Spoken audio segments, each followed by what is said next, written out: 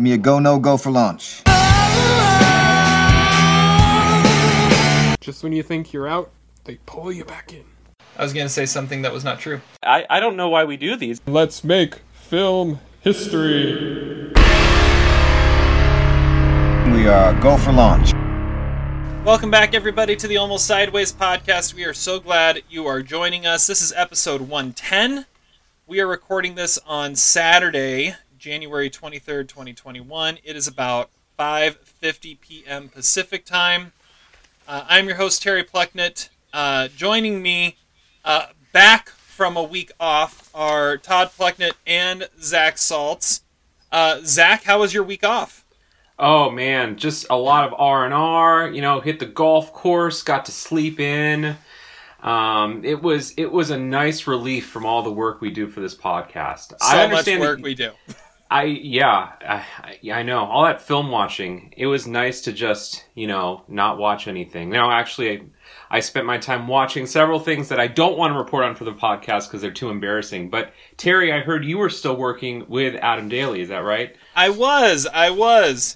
Which means you probably didn't listen to it, Zach. But, I was off. It was my R&R. He heard about it, though. That's good. Through the wires, he heard about it somewhere. There was a tasting last night, yes. There we go. We had an episode. We talked about One Night in Miami. We went over our Baseball Hall of Fame ballots, and kind of geeked out on baseball. That ended up being like an hour of the podcast, which we didn't necessarily plan on, but it was amazing. And I kept on saying on it, we're going to do stuff like that on this episode because it's the stuff that Todd and Zach wouldn't want to do. So it was a nice little release there of that type of stuff. So Todd, you had the week off, and you had quite an eventful weekend last weekend. Tell us a little bit about what you were up to. Well, I was in Las Vegas, which I think it was 3 years ago that we all were there. Something like that. Seems like it was yesterday, but also seems like 10 years ago. But it does look like it was 10 years ago there because the place is pretty empty. Like there's nobody on the sidewalks. There's not 100 people waiting to cross the road at all times. It looks like a completely different city, but the restrictions and stuff are pretty crazy. I pretty much was resigned to just bet on sports. I only played poker twice because a lot of poker rooms are shut down. So my NFL bets are not worth talking about, but I did have some interesting college basketball stuff that I was betting on because it was obscure. I looked at the docket and I was like, okay, this Cal Baptist Tarleton State game is way too low on the total. So I went up to the window and I was betting all my NFL bets. My last one was Tarleton State Cal Baptist over, I think it was 145. And the guy laughed at me. And I was like, that's a winner. And he's like, I've never even heard of Tarleton State. And I was like, it doesn't matter. Cal Baptist always goes over. And he's like, I think I might actually bet that too. And so, obviously went over. That was a great moment. And then there was a time after I had lost a bunch of NFL bets on Saturday that I don't entirely remember betting on Cal State Bakersfield over Hawaii. I think I got plus 1.5. It was a 9 p.m. tip, and I must have bet it right before tip because I don't remember it at all. I woke up and the ticket was sitting on my nightstand, and I was like, I should probably check if this cashed. And well, it did. They won by 15. And so I was like, this seems like free money. So I went on my phone, I looked at all the lines, and I came across Delaware State at home against Norfolk State, which I've never seen either team play. But I was like, this line doesn't make sense. Delaware State hasn't won a game. Norfolk State's 7-3 or something. And I was like, why is this game not 15? I looked at their schedules, and Delaware State actually had played Coppin State really close 2 games before, and Coppin State almost beat Duke. And I was like, okay, even though this still on paper this shouldn't make sense, I'm totally on Delaware State in this game. Plus, they'd only lost by 11 the day before, and when they have back-to-backs, the second game's always super tight. And so yeah, I went down, and when I was cashing my Cal State Bakersfield ticket, I was like, okay, don't even cash it, just let it ride. I'm throwing it all on this game. And he typed in half the numbers, and it was like some game, some Chiefs game parlay or teaser or something. And he's like, oh, wait, no, yeah, more numbers. And he typed in, and he's like, you want this? And I'm like, yes, Delaware State. And he's like, all of it? And I'm like, throw it down, baby. And I was watching it during the Chiefs-Browns game, where I was keeping track of it on the board at the Excalibur, on my phone, on the CBS Sports app, and on Bovada, because they were all updating at different times. And it was like in the middle of the third quarter when it actually cashed. And I'm like screaming, and everyone else was silent, because I think it was a timeout at the time on the game. And I was just like, well, you know what? I feel vindicated now. That was my biggest cash of the weekend. Yeah, Vegas is still a great city. I mean, it's a beautiful place, but I mean, it is not what it was once in the past, but I mean, it is slowly getting back there, but, yeah, I mean, I don't know. I'm a degenerate gambler, especially in college hoops. I mean, but that's my best bet, so. I know you guys were part of some of that. I let you guys in on a few of those. Yeah. We were just talking before we got on that that I actually was giving you the updates for your North Alabama Kennesaw State bet, because I was able to get the game on ESPN Plus. Yeah, that was part of a parlay that ended up not going my way. I wanted to like get like the Gonzaga money line on that parlay just to like up the payout, but I could not get that anywhere. I went to 3 different casinos and nobody actually had the money line available. So I was like, you know what, this is just going to be a 3-gamer. I think I had Loyola Chicago and UCLA over Washington on that same one. But yeah, that was. Did you bet on Kennesaw State? No, That's I had the North problem. Alabama, because North Alabama won by like 26 or something the day before against them. I don't know. I mean, Like I go by. they were only like a 6-point favorite or something like that. Yeah, I go by my rules, and I disobey those rules at the same time. I'm just an idiot sometimes, but Okay, I mean, well, but the most powerful rule is like the personal connection rule. Okay, I have a student who's starting on Kennesaw State who was in my class last year, so you should have consulted me on that shit. Okay, I would have told you bet on Kennesaw State, and he then starts on their basketball team. Yeah. Well, I don't know if he's a starter. He's a freshman. He's on their team. His name is Mason Kortelbaum. I'm sure he's listening. Hey, Mason, go Kennesaw. But you're forgetting the best part of the Tarleton bet, which is that I texted you that it was the school that Chris Kyle went to, the guy from American Sniper, and which is a favorite movie of our cab driver back in 2012. And I think when we realized that, we knew that bet was going through. Like there was no way Karma was going to bite us in the ass on that one. Well, yeah, and I went with my buddy from high school, Tacoma Baptist, and so he was all like on board, and he's like, "Yeah, baby, going old high school and betting on the Baptist team." Yeah, that game was going over. I was actually in the line to get a drink at my poker tournament when that game actually went over, and I saw that on my phone. Yeah, that was great. I was at the Flamingo, because that was one of the only places actually having poker tournaments. Wow, that's amazing. I love that city. You guys should have been there. I was gonna say, weekends in Vegas lead to endless great stories. We got to do another podcast on location, when this whole pandemic thing is over. Well, I mean, and I was sitting there, like, I had also had a big parlay with that ended with San Francisco plus 1.5 against BYU. And, like, I was just dying over that game. It was on one little screen. And everybody else was obviously watching the Chiefs-Browns, because that spread was definitely within within the balance. No shit. And I'm just, like pissed off because, like, we kept missing threes and stuff. I don't know. I mean, it was just, it was super degenerate, and I wish you guys had been there to experience that, because otherwise, I mean, I was by myself. Like, my buddy was not betting college hoops. He was all over the NFL. I still think nothing quite beats my my 3-game parlay where I missed all 3 parts of my 3-game parlay. Yeah, that was impressive. Yeah. Yeah. I mean, that's more impressive than hitting all 3, I think. Being that wrong. Well, true. Good. I'm glad it was a good trip. I'm glad you're back in one piece, and are ready to talk about movies today. So let's get into. Well, I did watch one of these in Vegas. Oh, that's right. Yeah, wow. we'll talk about that here in a little bit.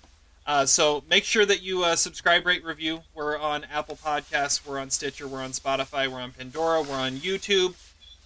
Where I think earlier today Adam had his Daily Notes episode that was live recorded with some friends going through a tournament of Ultimate Superhero Villains tournament to see who was the greatest. So that's up on YouTube now, and it'll be up on the podcast feed. Before this goes up probably. So you have that content there as well. Zach, what are you drinking? I am drinking something called Protocolo wine. I gotta be honest, it's terrible. It tastes like pine tar on the back of an LA school bus. There you go. And it was deep buried somewhere on my shelf, and I'm not enjoying it. Far from transcendent. Yeah, it's like that Cab Franc. Yeah. Never grew to love them. But it's effective. It's doing what it needs to do. I guess. Todd, what do you got? Well, there's a beverage here, man. I'm drinking a White Russian. Nice. I'm actually wearing my Big Lebowski socks, too. So, I'm full on, Coen Brothers right now. If I knew that, I would wear my Big Lebowski t-shirt, and we would have been complete there. Nice. Yeah. Well, I made a trip to the brewery, Ridgewalker Brewery in Forest Grove. Shout out. Check it out. It's pretty awesome. This isn't one of their beers. This is from Three Mugs Brewery in Hillsboro. This is a white chocolate ale. So usually you have like chocolate porters or something like that, or a chocolate stout. This is an ale, so it's super light. Like it's got the blonde color to it, and it's just a hint of that chocolate flavor, but it's not necessarily super sweet either. So it's pretty good. It's pretty good. It was recommended by the bartenders there, and I just like, I'm going for it. I'm doing it. It's not too bad. Not too bad.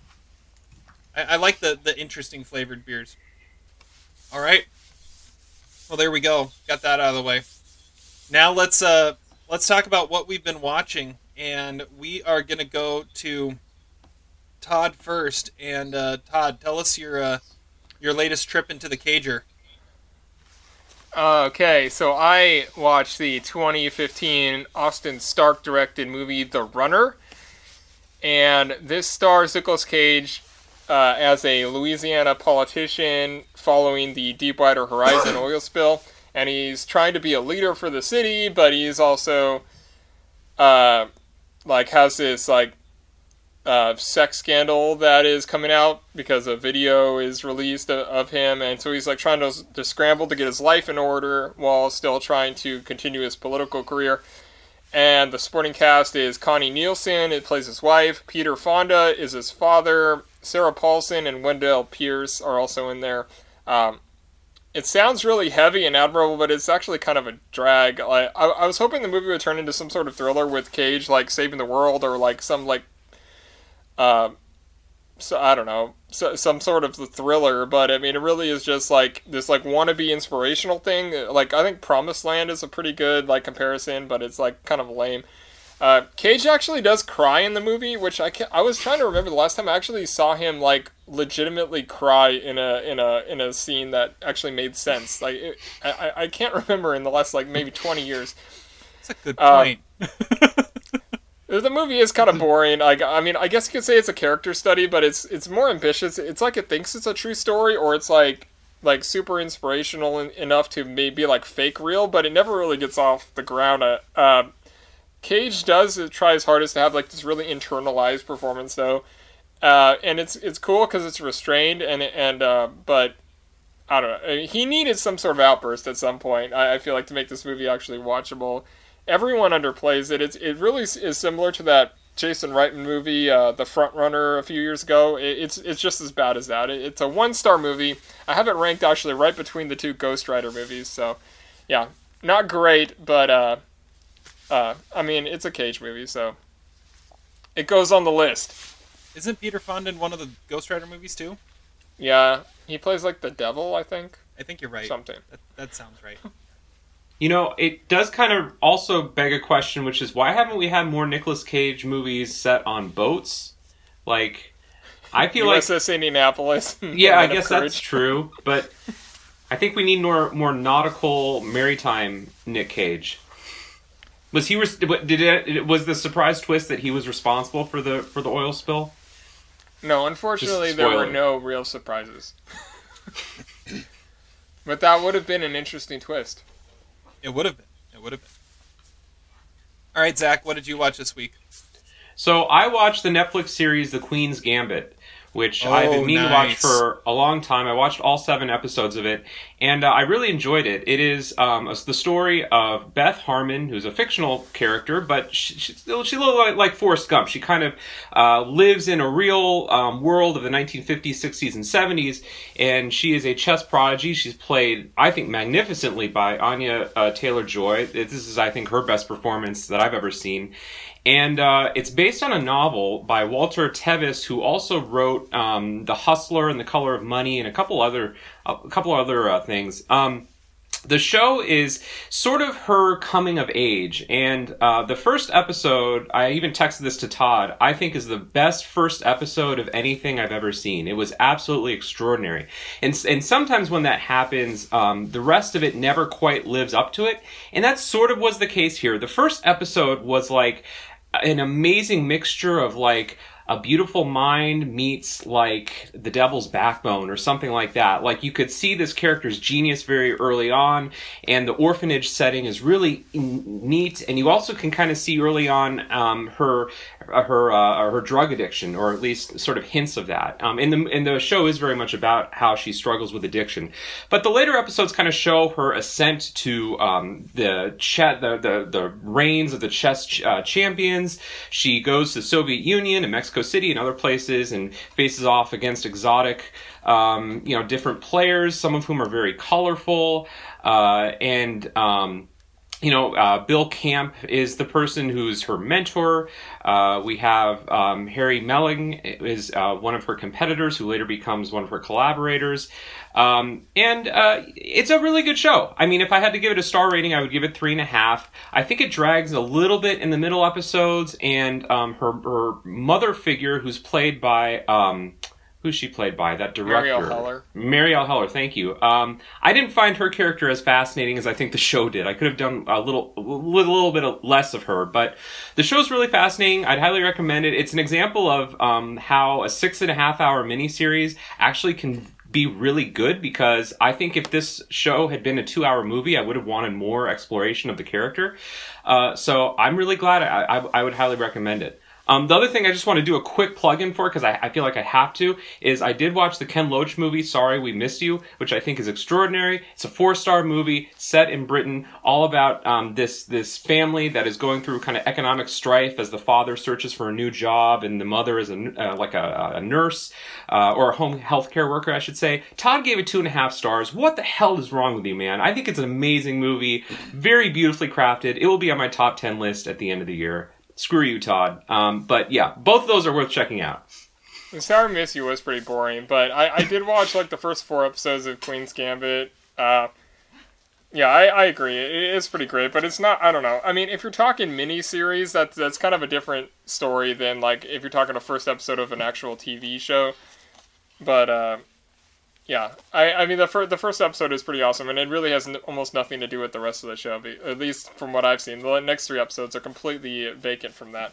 So yeah, it is a really cool show. But I did like Marielle Heller a lot, actually. I think she's actually going to get nominated for a Golden Globe for supporting actress. I thought she was way more interesting of a character than the show actually even leads on, because that character should have been a throwaway, but like. She had these lines, and she had these these snarky looks and stuff that I'm just like, something's deeper about that character, and you kind of do see that throughout her arc. But I mean, I haven't finished her show, so. Yeah, you make a good point. I'm maybe being a little hard on her. I feel like her character is someone who's a little bit like treacherous and a little bit conniving at times, so maybe I'm reacting more to that. But I think she's really good in the role. I think all the actors are uniformly excellent in that show. Yeah, of course Bill Camp, because, I mean, isn't he in everything? I feel like he's in, like, half the movies, or at least independent movies and TV shows that go on now. I have not caught any of that series yet, but I want to. And Todd, didn't you send me a text about a chess movie that I need to watch? Yeah. Yeah. So there's apparently there's a Critical lot. thinking. Yeah, apparently there's a lot of good chess material out there now. They actually use a lot of the same like terms and strategy things that they do in the show, which I watched the movie before. So. Oh, interesting. Okay. Yeah. Cool. All right. Well, now for me to report on my Oscar watch for this week. So we'll see if you can get this one. I know Todd listened to the podcast last week, and Adam was like, "All right, I'm ready to guess. I'm ready to guess." And it was like the hardest one ever to try and guess because it was like a lone costume design nominee. And there were three of them. And there were three of them that year. So this is going back 10 years again to 2011, and this had a lone visual effects nomination. Kind of a big action type movie. Has kind of had a rebirth over the last 3 months or so as it dropped on Netflix, and a lot of people have been watching it. It's been probably about a month in the top 10 most watched things on Netflix. Not Contagion. Not Contagion. That is not an action movie. It's relevant though. Suddenly. So it is Real Steel, the Okay. robot boxing movie with Hugh Jackman and Evangeline Lilly. Anthony Mackie is in it. Hope Davis, Dr. Bob's dad himself, James Rebhorn, makes an appearance as well. It is directed by Sean Levy, and this is basically Rocky for robots. Is kind of a great way to describe it. You've got kind of a down on his luck fighter, and it's like kind of futuristic. And this Hugh Jackman plays a former boxer who has kind of had some injuries, so he can't box himself anymore. So he is a robot boxer. So he's got you have your little control panel, and you control the robot and box with it in the ring. And he's kind of horrible at it. He's over the hill a little bit, and then finds out that he's got a son, and his son is played by Dakota Goyo, who actually that same year played child Thor in the first Thor movie. So it was his. He had a couple good roles that year, and he kind of makes him reprioritize. They find this this scrap heap robot that they kind of bring up and make this this decent contender. It's got the big climactic big fight scene at the end, a la Rocky versus Apollo Creed. I feel I talked about another movie like this last week too. That this isn't a great movie, but it is highly entertaining. You know exactly where it's going the whole time, but you don't necessarily care. I'm giving it 2.5 stars just because it's a fun movie to watch, but it isn't necessarily great in its quality, but it's definitely something that you can be entertained by. Adam told me about a term that one of his movie buddies, Sean Chandler, uses on YouTube, and he said this is a Taco Bell movie, in that it's not necessarily good, but it's digestible, and that's kind of what this is, because this is a movie you could just like throw on in the background and have on and be entertained. Turn it on, it's on TV. Oh, I could watch a little bit of this, and that's kind of how I feel about this one. So 2.5 stars. I do see that there's potentially, there's little rumors that there might be a sequel now in the works because of how much popularity it got when it dropped on Netflix, which is kind of interesting that it's kind of had this resurgence just because it's available now. But yeah, 2.5 stars. Fun movie, easy to find on Netflix. Were the effects worth it? Effects weren't too bad. I mean, it's fairly realistic looking boxing scenes between robots. So, I mean, Okay. you got that. I was looking at the category that it was up against a Transformers movie, but they both lost to Hugo that year. But I was like, well, you got robots all over the place in that visual effects category. So, but yeah, It was fun. It was fun. It kind of had its rocky moments in there, like not like bad moments, but like moments that were like Rocky. But Gotcha. yeah. So every year I share with my students this feature that NPR did a few years ago about will your job be done by robots in the future? And so you can look up like every single job that's out there, and it gives you a % chance that job will be automated or done by AI. And it gives athletes a 30% chance, which is crazy to me. Like, that's really high. Like, you're telling me there's a 30% chance that athletes will be automated in the future. And I guess the only thing I can think of is like Real Steel. I mean, maybe it's like predicting our future. Well, I mean, you do also have like esports. I mean, couldn't you say like watching Madden tournaments on TV or on Twitch or something like that is? Yeah, that's probably what they mean by that number. But I like to think of it as robots boxing. That sounds much more entertaining. It actually is a fairly entertaining thing. And I mean, it's like, yeah. Can you imagine doing fantasy sports of like a whole team of robots, like trying to choose like which robot's better? Like, who's making these robots? Are they all created by the same person? Like, I don't know. Yeah, well, it's like we should gamble on this. It's like when you go to a baseball game.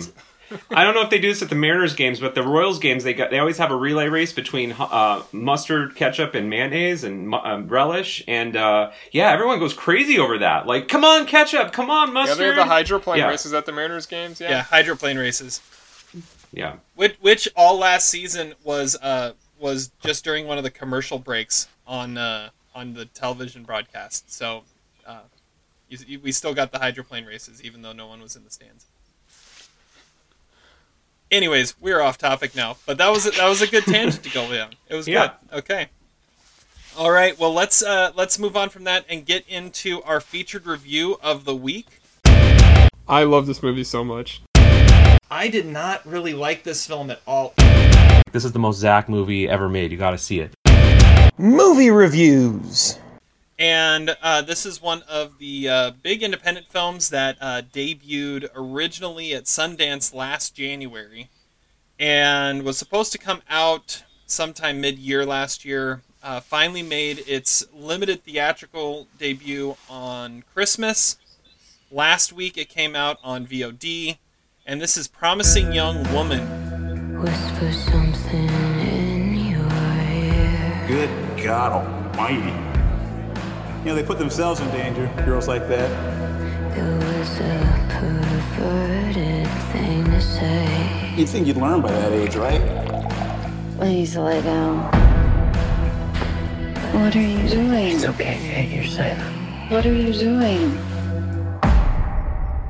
Hey, I said, what are you doing?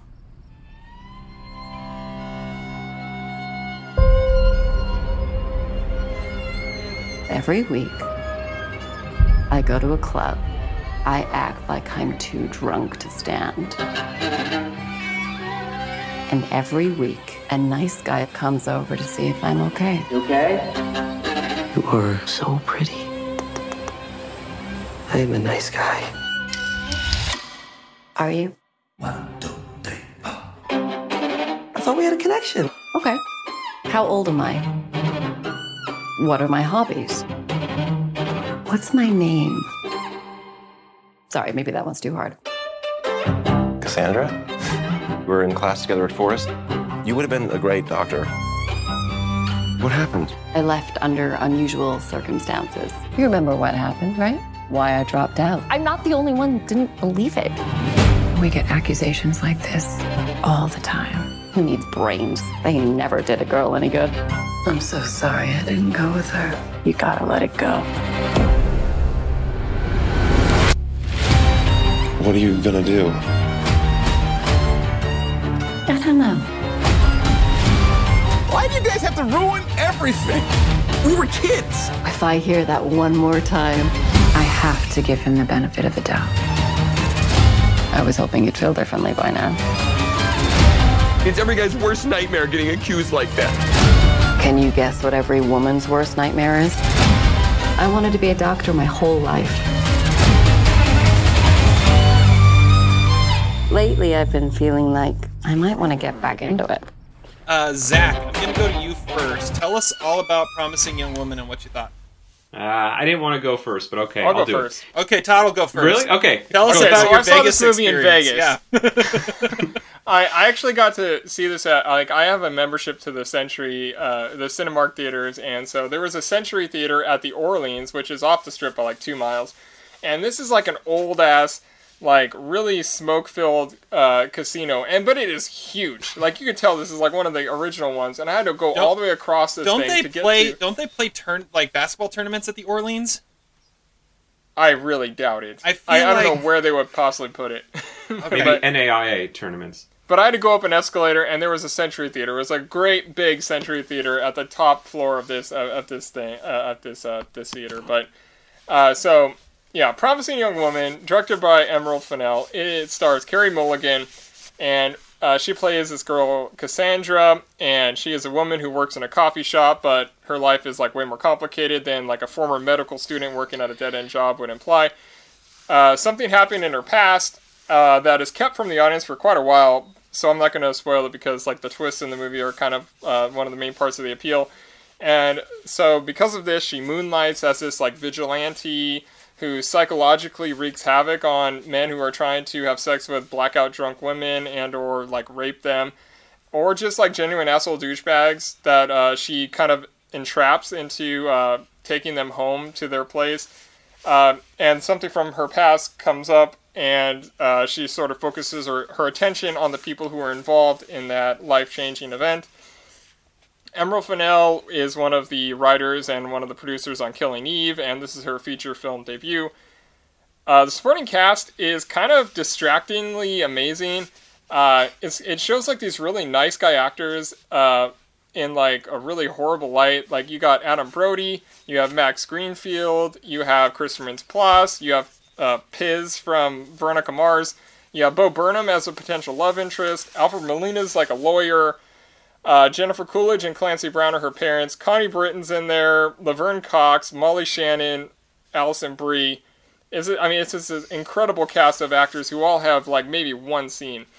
And the movie is, like, it's something else. It is pretty wild. My immediate comparison is 13 Reasons Why meets Hard Candy, but it's played as, like, a dark, dark comedy. In a way that it's something like, it's less romanticized than American Psycho, but it's also less flashy than, like, Birds of Prey. It's somewhere in between those all, but as a comedy. And it could have just been filled with, like, violence and nudity, but instead it's like it's got this really hip soundtrack and cinematography and like wardrobe, but it's really disturbing to watch because like scenes that would normally be like fun are sort of lingered upon and make you really uncomfortable and make you want to look away, which is an interesting like touch to put on this. And we're kept in the dark for a long time of what Cassandra is actually doing, and I think that is because Carey Mulligan is so amazing in her performance. Like she is like cold and she's like so innocent looking, and we don't know that what she's actually doing when she's breaking down these guys that look and sound like they're really nice, but she knows that they're not. But I feel like because of that, I don't know that she's really going to get nominated for Best Actress because I don't think she really has that Oscar scene. Her performance is really fleshed out, but I don't think that she ever really has that moment where it's like, okay, this is something we're going to nominate. But I never expected that from her. I never saw anything that was going to imply that she was going to be able to do that. Bo Burnham's really cool as the male lead. Like I think he's moving up at the ranks as like one of the cooler guys in Hollywood. Like this and his like feature film directorial debut with 8th Grade. The movie's really hard to put a label on. I feel like it's really just going to be an original screenplay nomination type, just because like I don't know that the Oscar voters are really going to know what to do with it. They're not going to really want to necessarily understand what the message of the movie is. I also think that drinking someone's spit doesn't really play well in the age of COVID. That's also something that's really kind of odd. I think it's a pretty good movie. It's a strong movie. It's easy to overlook its like nihilism and flaws. I don't know. It's pretty out there. It doesn't pull any punches. And the ending scenes, I don't think really make a whole lot of sense, but they are pretty cool. I'm giving it like a really solid 3 stars, like a really high 3 stars. I kind of loved it, and I kind of like didn't know what to do with it at the same time, so I'm giving it 3 stars. All right. Well, I'll go next. First off, by the way, Todd, the Orleans Casino does have an arena, and Where? I don't know, but the West Coast, the WCC conference tournament and the WAC conference tournament are held there this year. And I think they've been held there in the past. Okay, it might be a different building. And I want to say maybe some of the summer league is held there too. I've seen Orleans on the floor before watching basketball games in Vegas. Anyways, so I watched this movie last night.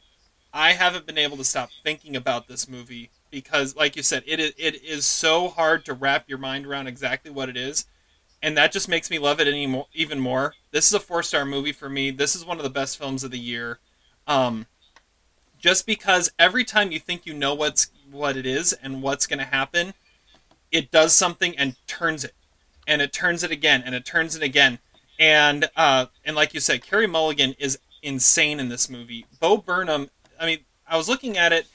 This kind of was like his first actual acting gig. I mean, he played a stand-up comic big stretch there in The Big Sick. Other than that, he really hasn't done much acting. And he showed that he really has some great acting chops in this. And Paris Hilton can sing, apparently. Yeah. And I love the script and the creativity of where it was going and all the different ways it was taking it. The direction is amazing, and there are some incredible shots in this movie that are just gorgeous. And on top of it, it is this crazy, violent, funny, quirky thriller. It's not that violent. That's the thing. You're right. And it kind of which is something I kind of like about it too, is that it hints at everything but doesn't necessarily show that much. And I loved it. I loved every minute of it. I put down the $20 to rent it last night, and I kind of want to watch it again tonight before my rental time is up on it, just because it's just so cool, and I just loved it. So that's where I'm at with it. 4 stars, one of the best of the year. And going to your point about is she going to get nominated, she is doing very well with the critics groups right now. So she's got a shot. Yeah, but I mean, I don't think she has an Oscar scene. Like, she has one scene that could be construed as that, but otherwise, I feel like she's a lot of the times just kind of staring, but she's really intimidating, and I don't know. It'll be interesting to see how that plays with the major awards groups. At the same time, I think what is also working for her is that she is a past nominee, and it's been a while since she's been nominated, so I could see her get a nomination as a kind of validation of a second nomination. Like, if this was like going for her first nomination, you're right. But she's already a part of the club, and that could bode well for it. Zach, what did you think of this? I think she's absolutely a shoo-in for Best Actress. I would put her even more likely than Vanessa Kirby, and I think there's a decent chance she could win too. I don't know. There's zero chance she wins. Come on. No, that's why you don't gamble. Hey, the only one of us here predicted Yalitza Aparicio for Best Actress, so just going to throw that out there. Anyway, I am much less enthusiastic about this movie than both of you. I felt that this movie had some tonal issues, and it's been pointed out by other critics too, so it's not the most original thought, but there are times when this movie wants to be like sort of a schlocky exploitation. Like, you look at the title font in it, it screams like kind of Blumhouse 85-minute schlock horror movie released in June. This movie was supposed to be released in April, by the way. And then it oscillates into something that is a lot more serious in its treatment of sexual assault and how, campuses and institutions kind of let the boys be boys, as one of the characters says in the movie. I never feel like it really finds its ground. Like, however, in a way, I can't critique it too much because I feel like the Carey Mulligan character is someone who's emotionally traumatized, and so I could understand the shifts between between kind of a manic high and more of a depressive state. I think she's really fascinating to watch in the movie. Just her kind of body posture and the way that she interacts, the kind of low affect in her voice is really kind of interesting. She's, I think, fantastic in the movie. The supporting cast is good, but I thought Todd was going to say this. I kind of got distracted by them a little bit because they're so recognizable. I almost wish that they had been more... I did use the exact words distracting. Oh, did you? Okay, well, I don't know. I wish it had been more of an anonymous cast, and instead of, oh, there's the Molly Shannon scene. Oh, there's the Alfred Molina scene. That felt a little bit... ham-handed. I also didn't really... if we're going to treat this movie as a serious Oscar contender, like, I don't know how much I really gel with the idea of this woman who has been victimized, but as a vigilante. I can't help but think the movies that I would compare it to are Monster and Hard Candy, and in both of those cases, first of all, I think the filmmakers in those movies went a little bit more extreme. I think they were a little bit more fearless in their execution, whereas in this movie, it kind of stops at a certain point, and I wish that the director had been a little bit more fearless in that sort of exploration. I also can't help but think of Never, Rarely, Sometimes, Always, which is another movie that was put out by Focus Features this year, although Focus chose to push this as their Oscar contender and not Never, Rarely, Sometimes, Always. And I think the difference is that Never, Rarely, Sometimes, Always is about women who are oppressed by a patriarchal culture, but it's much more about the systemic injustice of it rather than the individual. And I feel like this movie has a lot of spectacle and there's a lot of flashiness to it, which is fine for an 85-minute Blumhouse movie, but it's not really... I think it's a little bit too simplistic as a serious Oscar contender. I think that, like, for example, the Connie Britton scene to me was totally unrealistic. I don't see any university administrator in 2021. Maybe she does the things she does in the movie, but I don't see any administrator saying the things that she says in that scene. I found it really, really unbelievable. A lot of plot contrivances too. However, I'm going to give it 3 stars, a very reluctant 3 stars, because I think I'm being too swayed by the fact that this is an Oscar contender. If this movie had been released in June, I think I would have been more enthusiastic about it. I think there are these external things that are really influencing my opinion about it. And I do have to say, it was an entertaining movie to watch, and Carey Mulligan was really good. So I'm less enthusiastic about it than either of you, but I agree with a lot of the points that both of you made. I just felt like it needed a bit more tightening, and it needed to decide what it was because it was too inconsistent. See, I don't agree with almost anything you said, but of course we give it the same rating. Similar to She Dies Tomorrow. Like, I don't know. It's not an Oscar contender. I even went into that. This is not a movie that's going to contend for Oscars, other than maybe original screenplay. And yeah, I even said Hard Candy, but it's a comedy. This is a dark comedy, and it isn't, like I said, it isn't American Psycho, it isn't 13 Reasons Why, which are movies that are really similar in a lot of ways, but like it doesn't show things because that actually keeps some mystery in it. And I don't know, I also couldn't help but think, like, in 40-Year-Old Virgin, Andy Stitzer is like trying to pick up that girl. He's like, hey, you look comfortable, can I buy you another cocktail? And they're like, too drunk, but you got the right idea though, like, but clinically alive. I feel like he easily could have been one of the guys in this movie. It'd be like, if she passed out, it'd be like, oh, come on, man, she passed out. I feel like that is the level of nice guy that could actually be in that kind of situation, which I feel like makes it this weird dichotomy that the movie is playing with, and it's all, I don't know. I honestly don't understand Zach's criticisms because I feel like I actually discussed all of them in the opposite way, but whatever. So, a couple things. I think the only reason this is getting any awards talk is the fact that it was pushed back and got a Christmas release instead of the April release. And if it had been released when it was supposed to be released, we wouldn't be talking about it right now. Right. I don't know. I don't know about that's that. Why I'm giving it thumbs up, because if I would have absolutely been more enthusiastic about it earlier in the year. This is not an Oscar movie, though. I mean, there are way too many plot contrivances. Like, come on, running into Bo Burnham give me a break. That is so convenient. That could not have happened in any Woody Allen movie that already did. Yeah, you're right. Okay, whatever. Keep going. Whatever. Okay, the Alison Brie character. An Alison Brie character brings in an element. I won't spoil. I'm trying really hard not to spoil it. I would love to talk about this movie with spoilers, but I'll try to. Alison Brie comes up with something. Something is dug up. And that is a plot contrivance, okay? Get more original. That is a cliche. The screenwriter goes for way too many easy outs. There's a bachelor party in this movie. That is way too easy and convenient. Come on, man. Be more challenging. I don't know. The movie is more similar to, like, Dexter, especially Dexter's season 5. I was thinking about Dexter a little bit. Like, there's a lot of Dexter season 5 in there with, like, the whole, like, bro group of, you know, whatever. I'm not gonna use... I don't want to spoil anything.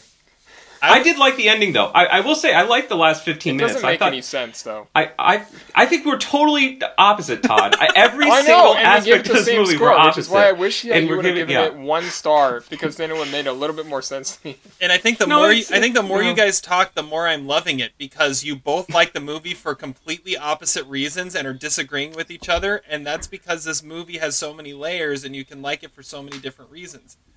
Never Really, Sometimes Always, completely different story. That should never be discussed with this movie.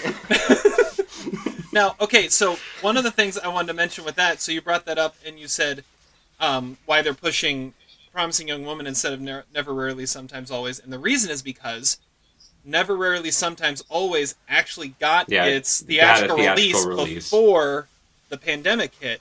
And and it has no chance at Oscar nominations because it's way too small. But at the same time, you look at critics groups, there are 2 people that are winning Best Actress at the critics right now. Carey Mulligan and Sidney Flanigan. So, but I think we'd be talking about Carey Mulligan the same way we're talking about Sidney Flanigan. Are you just ignoring Frances McDormand? Well, yeah, Frances McDormand too. But those 3. Okay, those 3.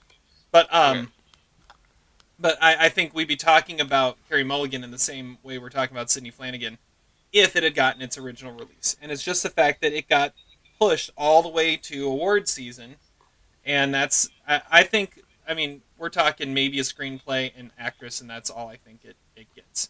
But yeah, there was something else I was gonna say. Oh, comparisons. One of the things I was thinking of comparing it to is it's kind of like a modern day Count of Monte Cristo, in the fact that she is like going. It's less like vengeance and more like vindication of something that, like, something she knows that nobody else does, and she's going to vindicate something that has gone unnoticed or something like that. That's one of the things I thought of as I was watching it. She had a lot of check marks in that book. Oh, she did.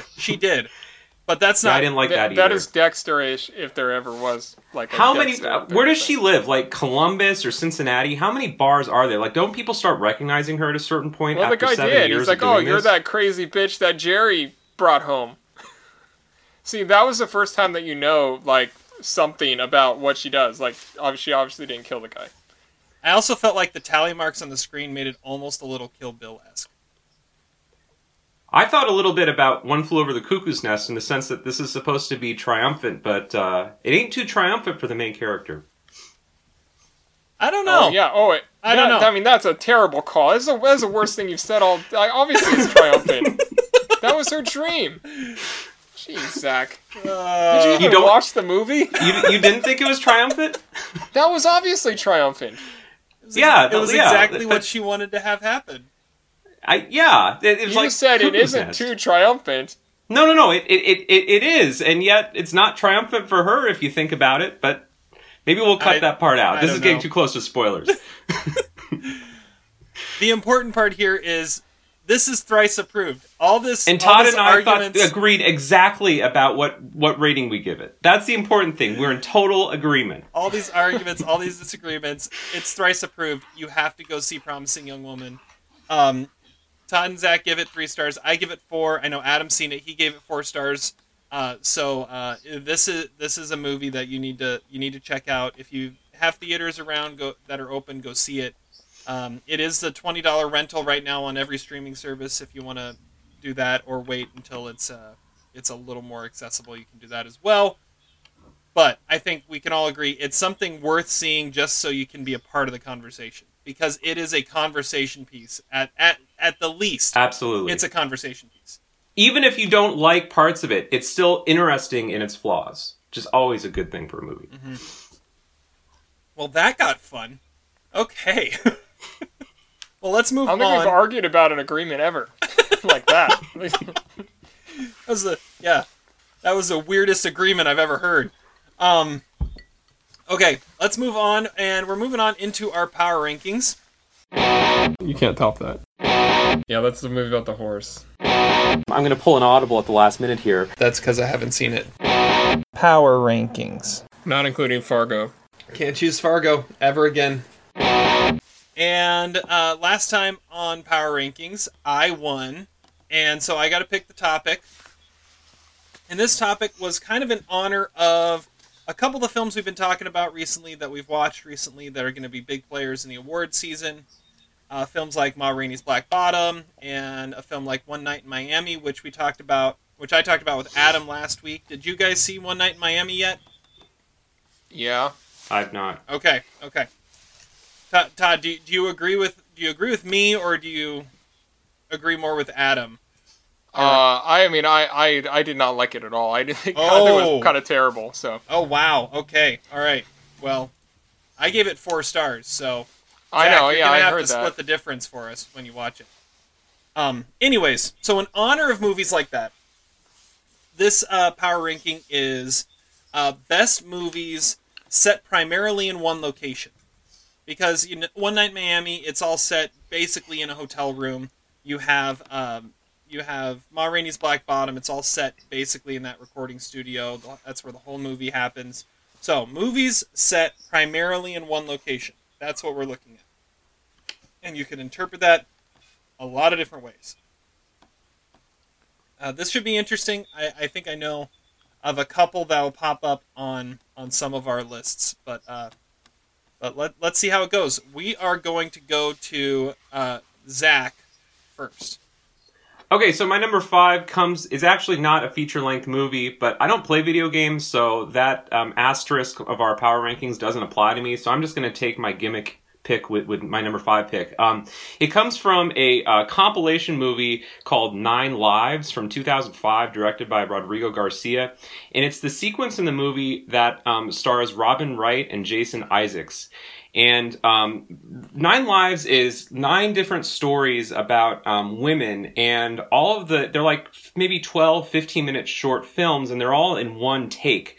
And so the Robin Wright and Jason Isaacs story takes place in a grocery store, and Robin Wright and Jason Isaacs are former lovers who have not seen each other for a very long time. Things did not end well, but it is several years later. She is now pregnant. He is with another woman. She's with another man, but they are always Damien and Dana because they are each other's true loves.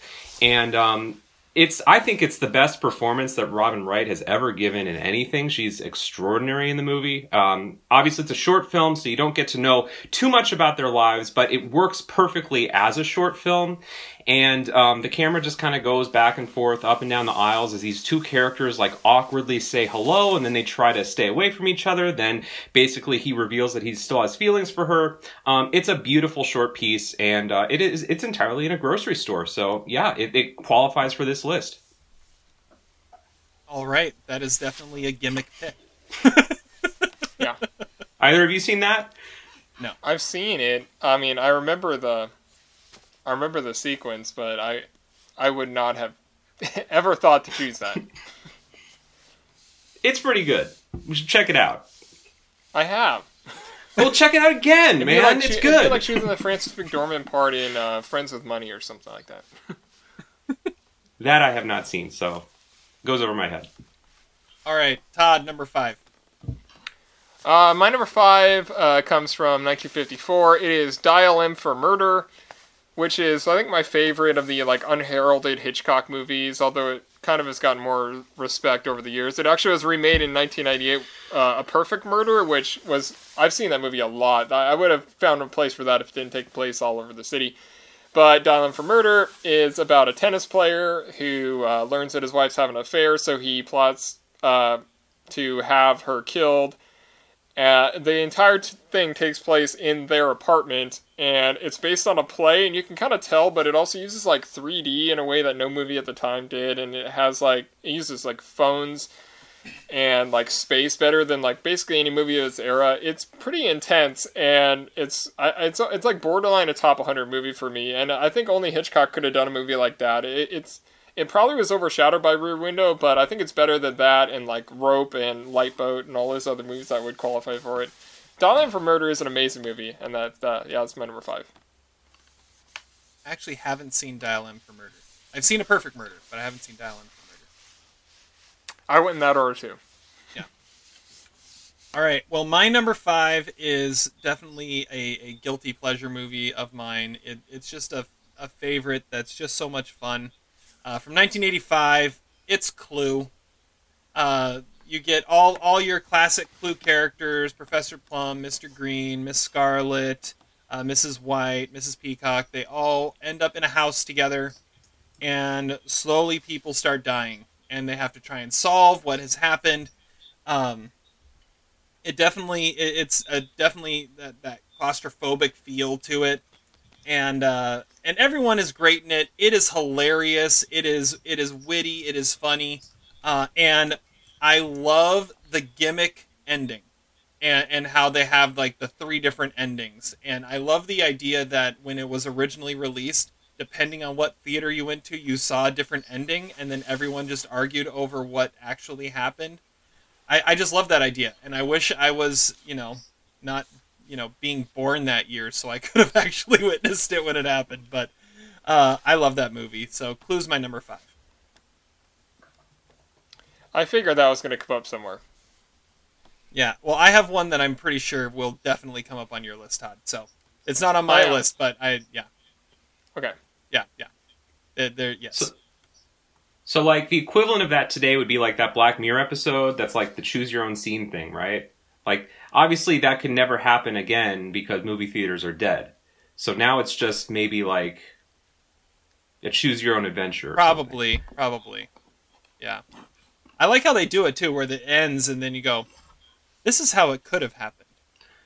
And then, they do that in Wayne's World too. Oh, yeah. All right. I remember from Clue is, I am your singing telegram.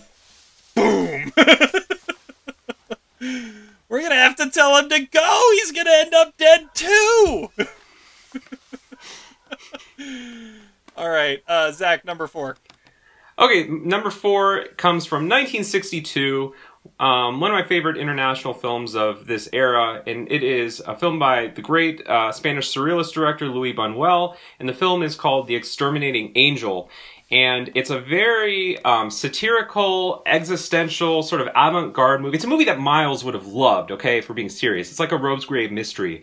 And it's all about these wealthy bourgeois people in, I believe, Spain.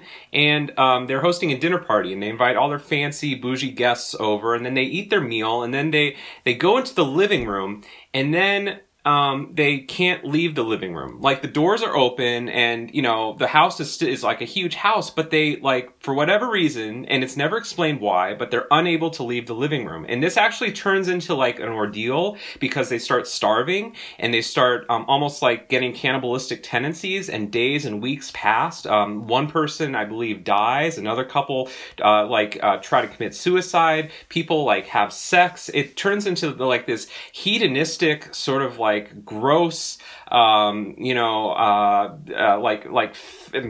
festival of madness or something. Like, all these people start going insane, and yet they could just walk through the door if they want to. Obviously, the movie is intended to be some sort of metaphor, but, Luis Buñuel is in, like, the same tradition as Dali. I mean, he was a surrealist, and he never really made his political or social motivations known. And it's really just kind of a fascinating sort of anthropological study of human nature, like what these people do when they're stuck together for these really unknown, strange reasons. So the concept is so weird. I mean, there's no way that anyone could make a movie like it today. It's a reminder why, international directors of this era were so much more cutting edge than movies are today. And Buñuel was a great filmmaker. So Exterminating Angel, all takes place in this one living room. It's a pretty awesome movie. Check it out.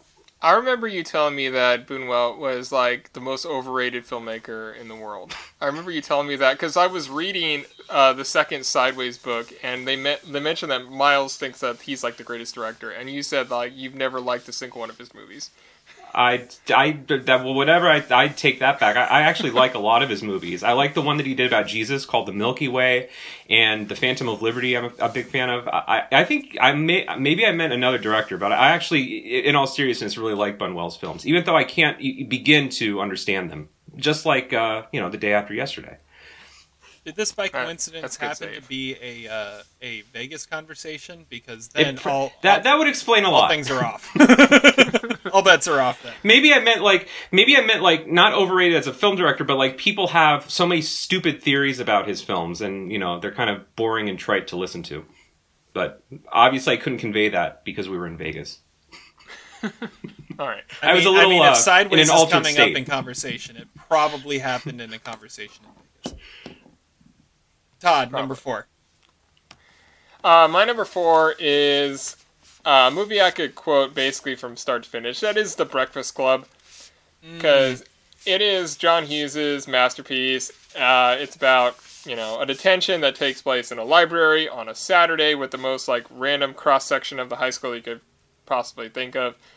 And you love all the characters. All the performances are amazing. The conversations are just, riveting, and you just get, wrapped up in everyone's story and, how they can eventually relate to each other. I think it's arguably the best film of 1985. It's an easy inclusion on the list, and I wanted at least one, original screenplay, and I feel like this is the only one that I possibly could have chosen of all the ones that are, primarily in one room. So, yeah, The Breakfast Club, I mean, what else is there to say? It's an amazing movie. That's a great pick. I actually didn't think about that one, but you're totally right. It works. K. Lostima. Now, with that coming up, can we just take a moment and pause and recognize the brilliance of the Bernie Sanders memes? Because one of my favorites is him joining the Breakfast Club. Nice. I didn't see that one. They're pretty great. That's one of my favorites. It's a good one for sure. And I saw someone post that Bernie Sanders memes might be the most unifying bipartisan political thing that has happened in our country in a decade.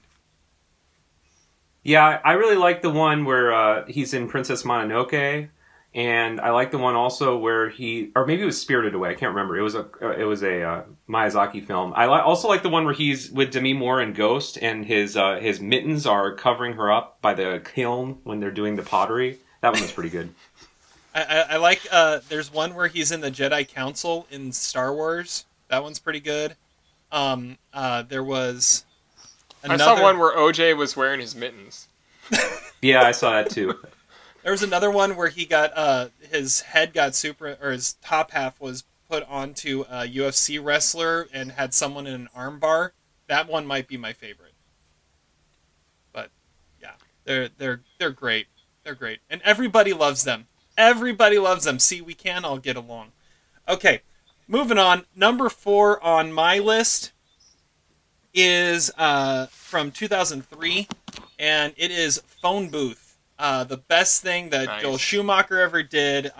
One of the best performances Colin Farrell's ever given, as he is held hostage on the phone in a phone booth in the middle of New York City.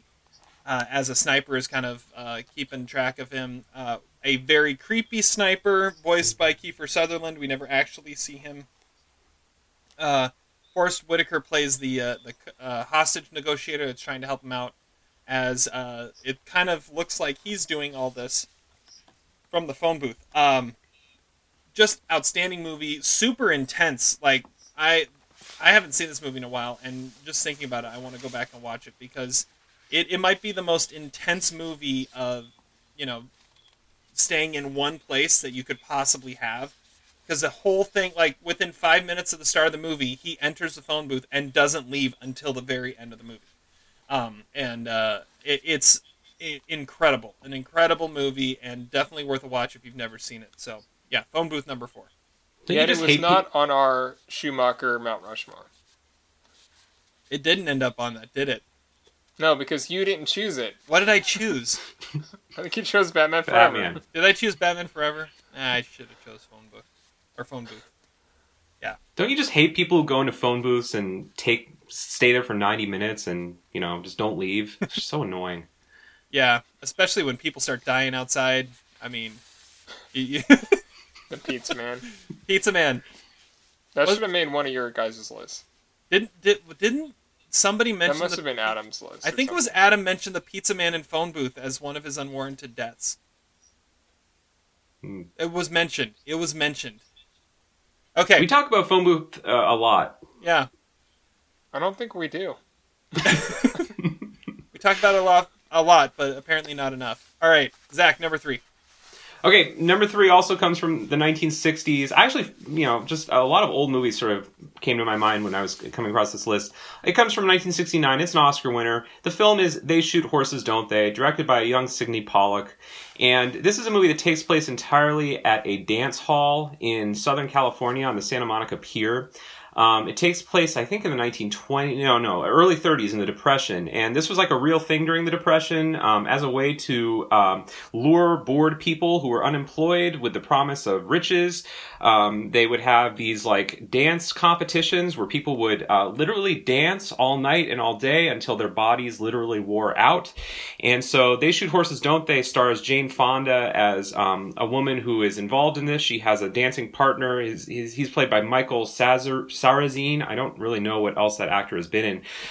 But the movie, and then Gig Young won an Oscar for the movie because he plays the MC at this kind of racetrack where, there's like this disco ball at the top, and they do these like laps around it, and then they do slow dances. Again, just such a strange and unusual concept. I don't think you could ever make it fly in 2021 and have audiences believe it, and yet it's a pretty riveting movie. It is incredibly disturbing to watch. I think it's one of the more disturbing like older movies, not because it's like violent or anything, but just to see how like ravaged these people are, and how obsessed they are with this prize money that they're ultimately never going to win. People's bodies give out, people die, and we never really get a good sense of like how long this movie lasts. It's like Groundhog Day or Palm Springs. Like in theory, this movie could have taken like 3 years. Okay, these people like literally grow older as this movie goes on. They just stay there for weeks and weeks and weeks. Maybe it's like the theater in Schenectady, New York, where they stay there working for Philip Seymour Hoffman for like 30 years. But it's a riveting movie. Jane Fonda agreed to do it because at the time, she was married to Roger Vadim, and they both kind of saw its parallels with French existential philosophy. And you could definitely read some, again, political, social meaning and metaphors in it. It's an awesome movie that, again, is just sort of strange and maybe has been forgotten. But if people checked it out today, I bet they'd like it. There's definitely like some parallels with The Hunger Games, too. Todd, is this the movie about the horse? Yeah. There is a horse. Not that movie, but yeah, one of them. As you it's brought a it good up, choice, not one that I thought of, though. I haven't seen it. So. All right, Todd, number 3. Number 3, I have, it's Sleuth from 1972. Good which call. It's it essentially is just 2 actors in a room together, and but it's really bizarre and mysterious. It's a movie that just killed me when I first saw it. It's about an old man played by Laurence Olivier, whose wife's lover he invites over, and they have like this elaborate game that he sets up for them to like work their way through, and there's a lot of twists and turns basically at every moment. It's a 2.5-hour movie, but it seems really tight. I love the movie. It was actually remade, another movie that's remade in 2007, where Kane actually is playing the Olivier role and Jude Law is playing the younger part. I'd love to see in like 2042 or something, or whenever that the anniversary would come up, for him to like actually pass it on to another actor and play the older role. It's a great movie. It's a fascinating movie, and I feel like it's kind of forgotten nowadays. It was directed by Joseph L. Mankiewicz. He's obviously a legendary director. Sleuth is amazing. Like I don't think I ever would consider it for another one of our power rankings. Never seen it. It's a great movie, although I never saw the remake, but I heard the remake was terrible, which is kind of hard. Not good. How could you? I mean, I don't know how it could be bad, but everyone really shit on it when it came out. Yeah, it's not one room. It's not. I don't know. I don't even think it's just only the 2 of them. From what I remember, it's pales in comparison. But I still think it's something worth updating. All right. It is my turn, number 3 on my list. This is from 1992. It's kind of stretching it a little bit, but I think enough of it takes place in one room that we can go with it, and that's Reservoir Dogs. Directorial writing debut of Quentin Tarantino. I thought about going with Hateful Eight, which a lot of people compared with Reservoir Dogs, but Reservoir Dogs did it so much better. A bank or a jewelry heist goes wrong, and the cast of characters ends up in a warehouse together, trying to figure out in their rendezvous point, figure out what went wrong, who's the snitch, what's going on. And I mean, Mr. Pink, Mr. Blonde, Mr. White, Mr. Orange, the whole crew. It is. Don't forget Nice Guy Eddie. It's amazing. It's such a great movie, and it's a great cast. Just an incredible cast. There's some great behind the scenes stories from this too. But it really set up Tarantino as who he was going to be as a filmmaker, and it's just cool too. So number 3 on my list, Reservoir Dogs. Yeah, Reservoir Dogs has my favorite extra of all time of any movie on the DVD, which is Quentin Tarantino talking about how he got into a fist fight with Lawrence Tierney. And then Chris Penn talking about how Lawrence Tierney walked through a wall and then went to his party and never left. The guy was amazing. I think we need a Lawrence Tierney movie. But it's a great pick, Terry, and I was wondering when it was coming up. It had to be on one of our lists.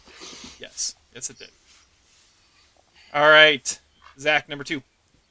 Okay, number 2 is a movie that I know Todd's a fan of. Hey, one thing we'll actually agree on this podcast, although I don't know if it's on his list. But it is Dog Day Afternoon from 1975.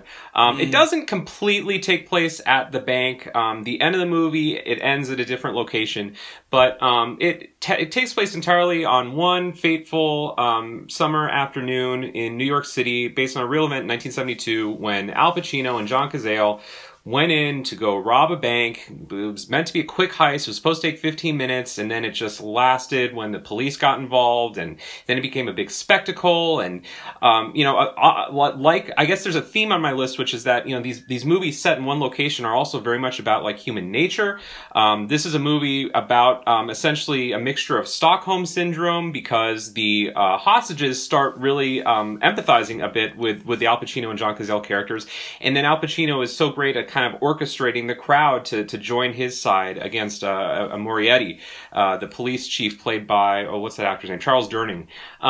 Oh my gosh, I love this movie. We should deep dive it. I mean, I know the 45th anniversary has passed. Maybe we'll do it at the 50-year anniversry. But I still think it's Pacino's best performance. It's one of my favorite movies of the 70s.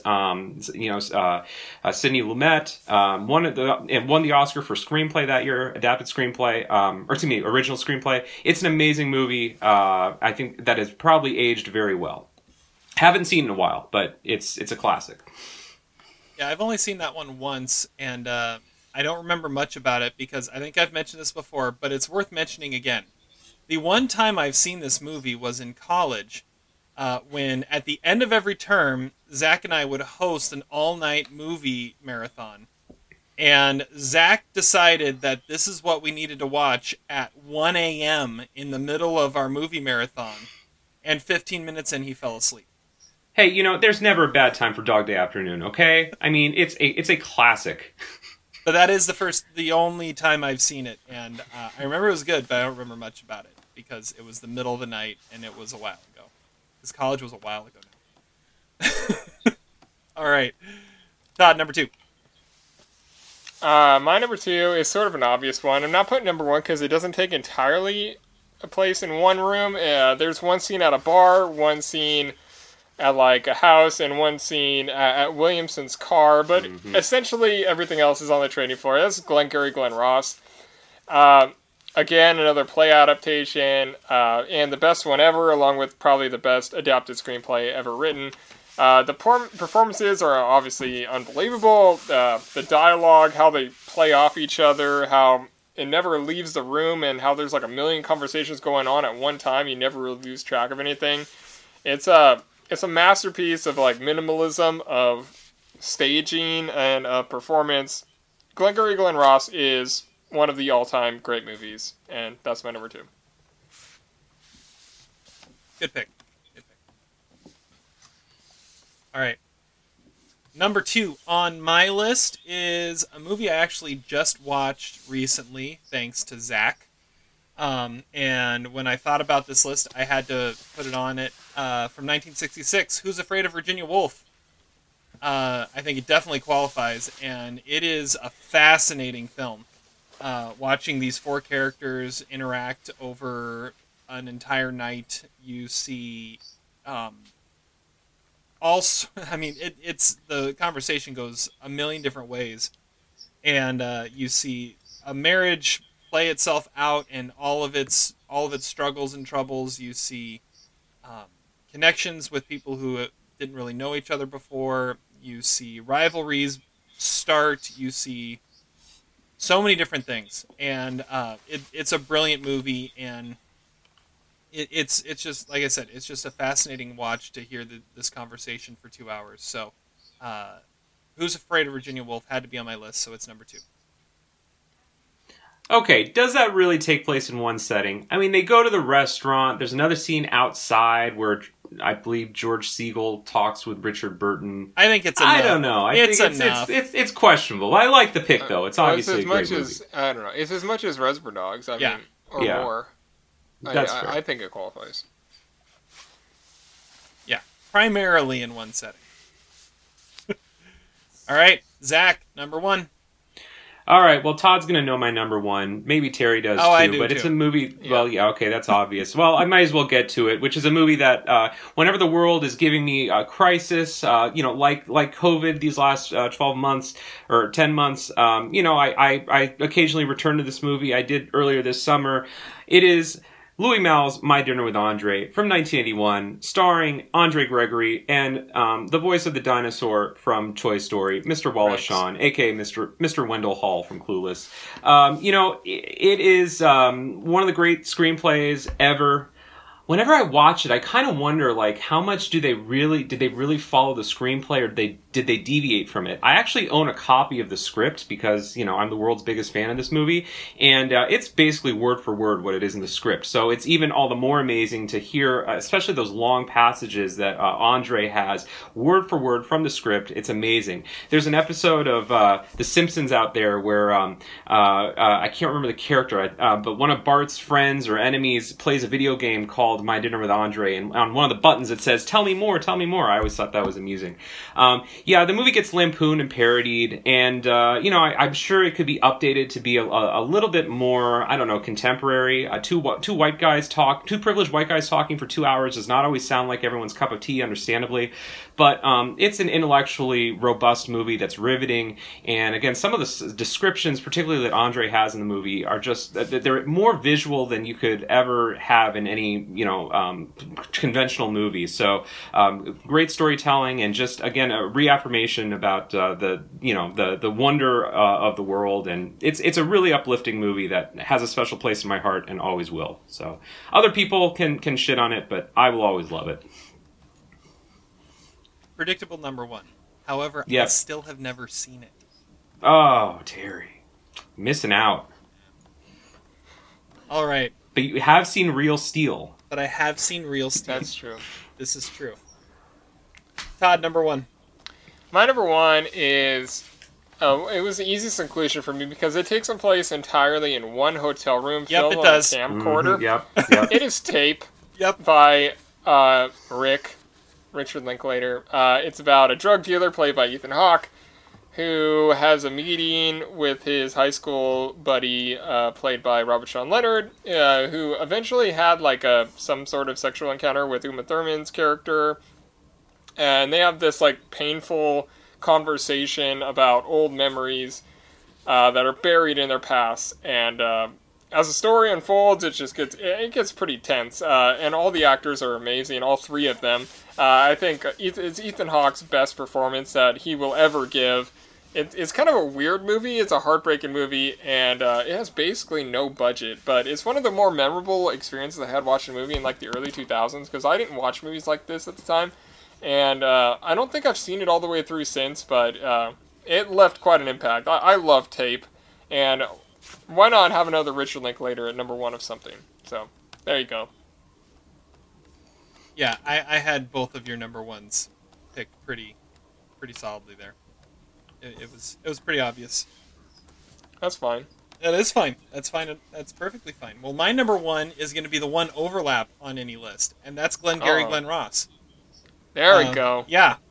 I mean, it's as I was thinking about it, it's the only thing that could be number 1. Always be closing.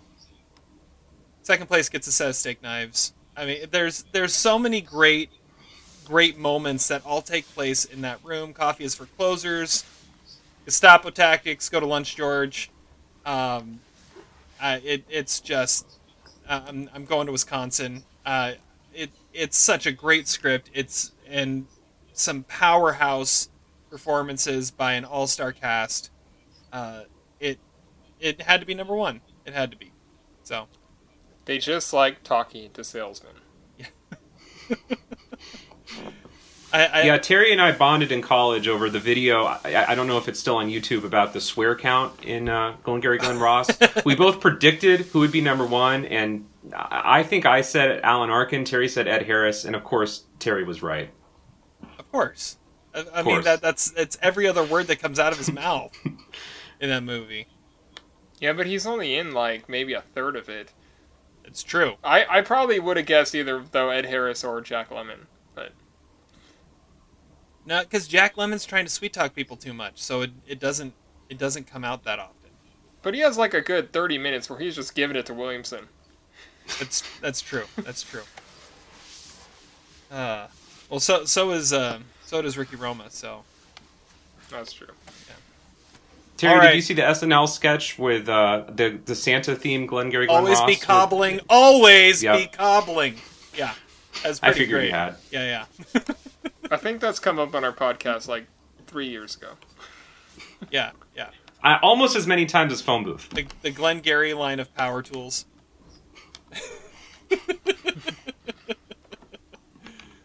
So Todd, you have to give the quote you sent me today, or when did you send it to me?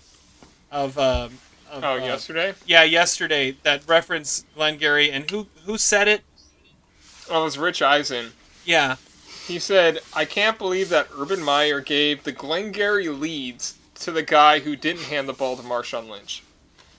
Yeah. Because obviously the Jaguars hired Darrell Bevell, the former Seahawks offensive coordinator.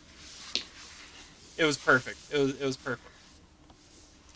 And of course that only comes up when you have like a group of like 4 of your buddies that are with you on your radio show. That are all encouraging you to say weird shit like that. Exactly. All right. Well, Zach, you have any honorable mentions? I do. I had Get, the trial of Vivian Absalom, which takes place entirely in a courtroom. Mother, not which mother, but the Jennifer Lawrence mother. All of them. Mother. Yeah, sure. Russian Ark, Locke, Una. I don't know. Did Una take place entirely in one? I feel like it did, Not Todd, really. didn't it? Not really. It's not okay, all well. in that workplace. I don't think. No. I feel like Todd recommended Una to me, and that was a really good recommendation. I've thought about that movie ever since he recommended it. Diary of Anne Frank, Paranormal Activity, Last Night at the Alamo, Compliance, Dogville, the Chinese restaurant episode of Seinfeld, Inception, because technically the whole thing takes place on an airplane, right? And the presidency of Donald Trump, which took place entirely on a golf course. I like the Inception call that it all takes place on an airplane. I also like the Seinfeld shout out. That's a great call. That's one of the best episodes. Spoiler. But All right, Todd, what are your honorable mentions? I have All Is Lost.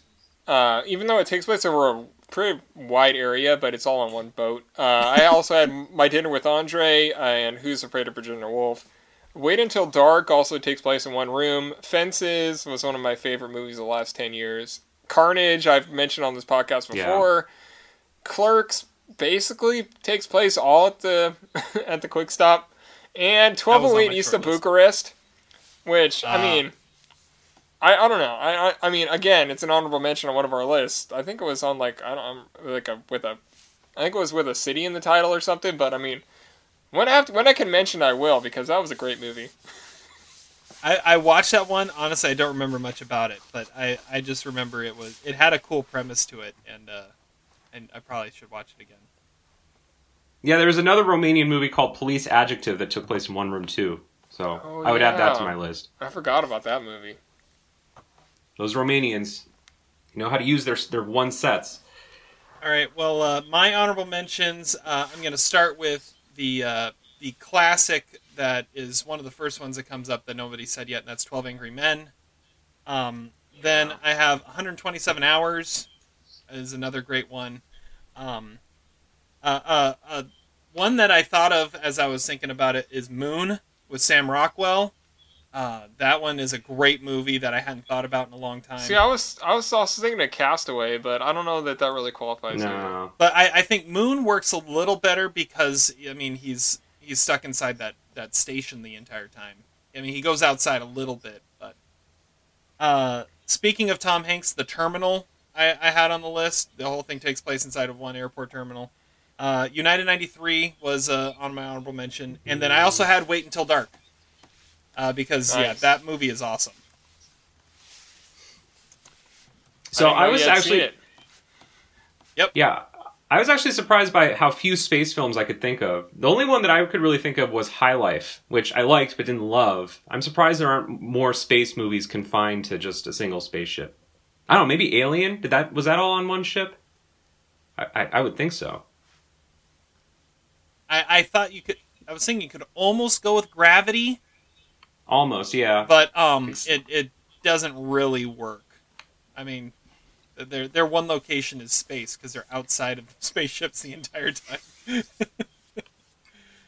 All right. Well, it is now time for us to play our game as we try and guess Adam Daly's list and see what he came up with for this.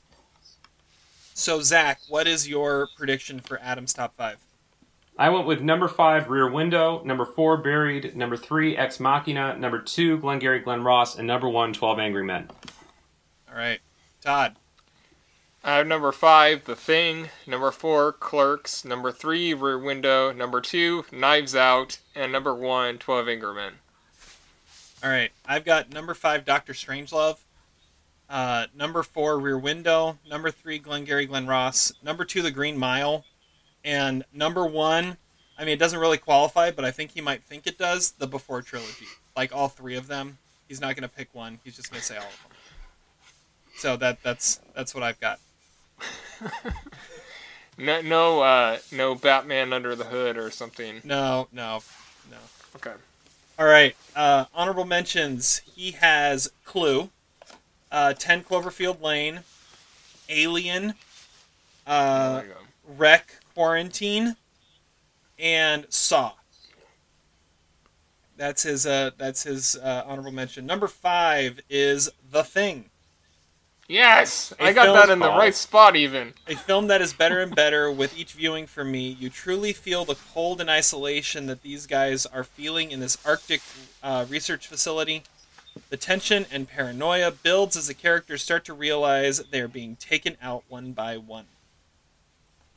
All right, number 4, Rear Window. I touched on this briefly when we talked about Jimmy Stewart performances, but watching this film was a delight. One of those Hitchcock movies I could watch over and over again. James Stewart makes spying on your neighbors so much fun. Number 3, Buried. Talk about a movie that I'll praise, but will have a hard time wanting to rewatch. From the frustratingly real things that would totally happen to that shocking, unhappy ending, claustrophobic is an understatement. Number 2, Locke. Tom Hardy takes on a compelling car ride. The film is paced and told so brilliantly by Stephen Knight. It leaves you wanting to see how this car ride ends. So many different phone conversations and interactions in Ivan Locke's world leaves you exhausted when credits hit. And number 1, 12 Angry Men. Every time I watch this film, the more and more I love it, from the different characters to the sharp dialogue. Even this room they are in feels like a character in this film. And then he says, something that would have been his number one is The Shining, but he used it as an example when he was talking to me, and he didn't want to give me an advantage, so he left it off his list. Even though I already had my list set when he did it, but oh well. The Shining's another good one. I think Zach and I both got 3. Yeah, but I got his number 1. I did too. Yeah, you both said 12 Angry Men is number 1. I had 12 Angry Men number 1. I had Rear Window 3 and The Thing 5. I had Rear Window 5 and Buried 4. I mentioned Locke in my honorable mentions, though. But I mean, I had 2 right on the right And spot. I was talking about Alien before you read it. True. Yeah, I'm thinking Todd might have it simply because he had 2 predicted in the right spot. Like, I think that might need to be the tiebreaker. Lame. I can't believe you didn't say Knives Out. That was totally an Adam pick. Knives Out it doesn't really take place in one. I Almost the whole thing is in that one house. I guess so. It doesn't feel like it, though. I mean, these types of movies, like, saying a one-setting movie, it has a certain feel to it. Like, it has that claustrophobic feel to it. Knives Out doesn't have that. Yeah, Knives Out also, like, isn't there a scene in a laundromat? Like, I feel like that movie goes way outside that house. Mm-hmm. There's a car chase. Yeah, there's a car chase in it, yeah. Yeah, so Locke is a car chase. Well, yeah, but, yeah. I don't know. I thought the before movies were going to be mentioned. I thought we did a good job of not relegating this list to trying to define what one location meant. I think we deserve a pat on the back, because I thought that's what this was going to devolve into. Well, I tried to make it all in one room. That's why I didn't have Glengarry number 1, because it's not. There's like 2 scenes outside. That's true.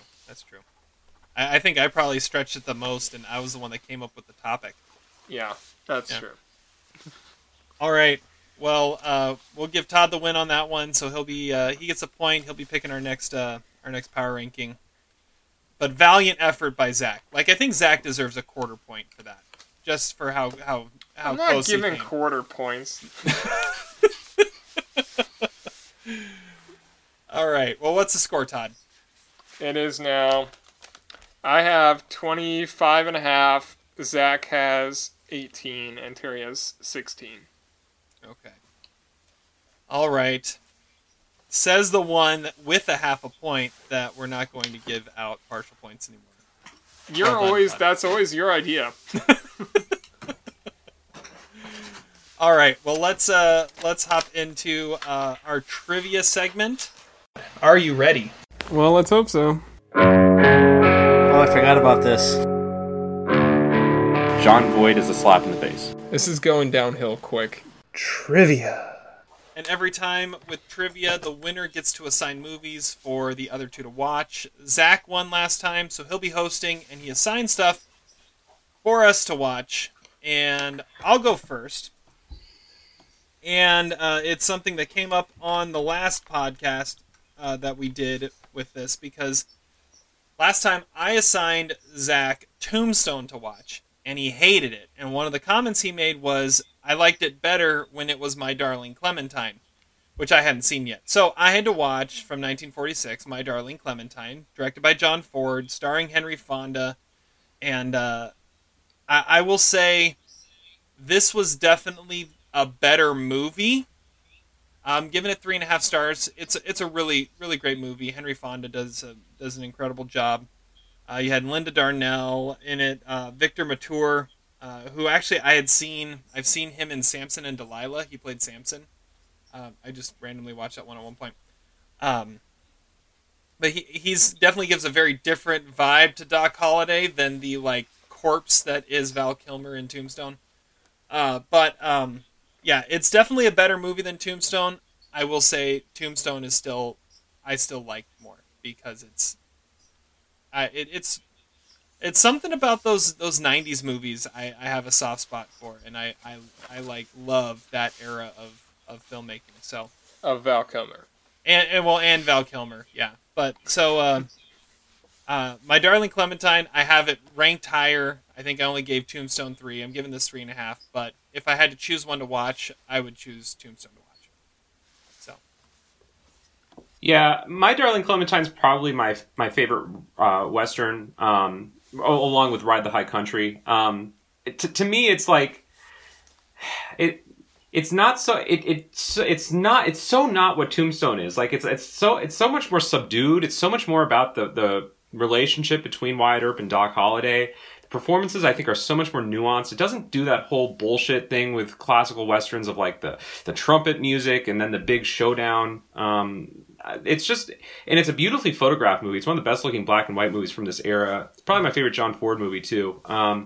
It's just, it's an awesome movie. And so for me, watching Tombstone, like the movie from 1946 feels a lot more progressive and daring and relevant than the movie from 1993.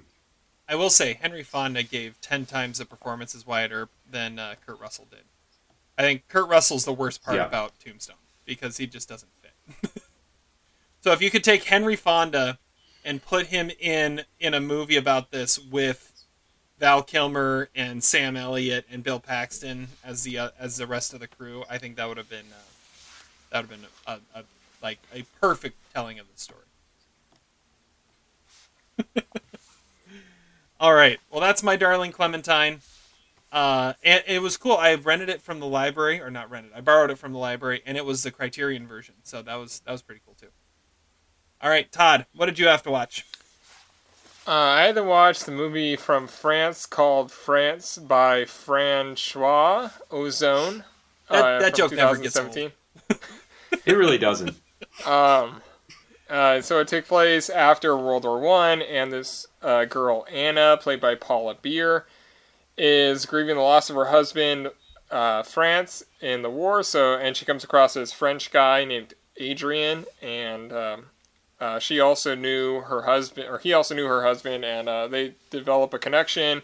And she continues to invite him over to her house, and they essentially make him sort of an extension of the family. They pretty much talk to him about like what he was at the end of his life, and like who he was and all that. The movie is told mostly in black and white, which I feel like is a little strange because like there are random sections like the flashbacks that are told in color, and it seems kind of disorienting at first, and I'm not really sure why they chose that, but it kind of stops after a while.